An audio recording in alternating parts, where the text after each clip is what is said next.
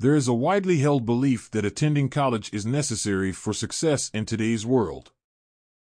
However, I argue that college is not necessary for everyone and that there are many alternative paths to success. Firstly, college education can be very expensive, and many people cannot afford it. The cost of tuition, textbooks, and living expenses can quickly add up, leaving students with a significant amount of debt upon graduation. For many, this can be a significant financial burden that can limit their ability to achieve their goals. Secondly, college is not the only way to gain knowledge and develop skills. Many people have been successful without a college education, including many entrepreneurs, artists, and tradespeople. There are many ways to gain knowledge and experience, such as self-education, apprenticeships, and on-the-job training.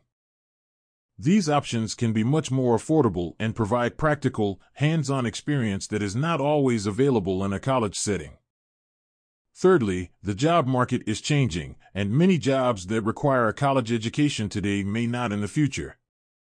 With the rise of automation and artificial intelligence, many jobs that previously required a college education are becoming automated. In contrast, many jobs that do not require a college education, such as skilled trades, are in high demand and pay well.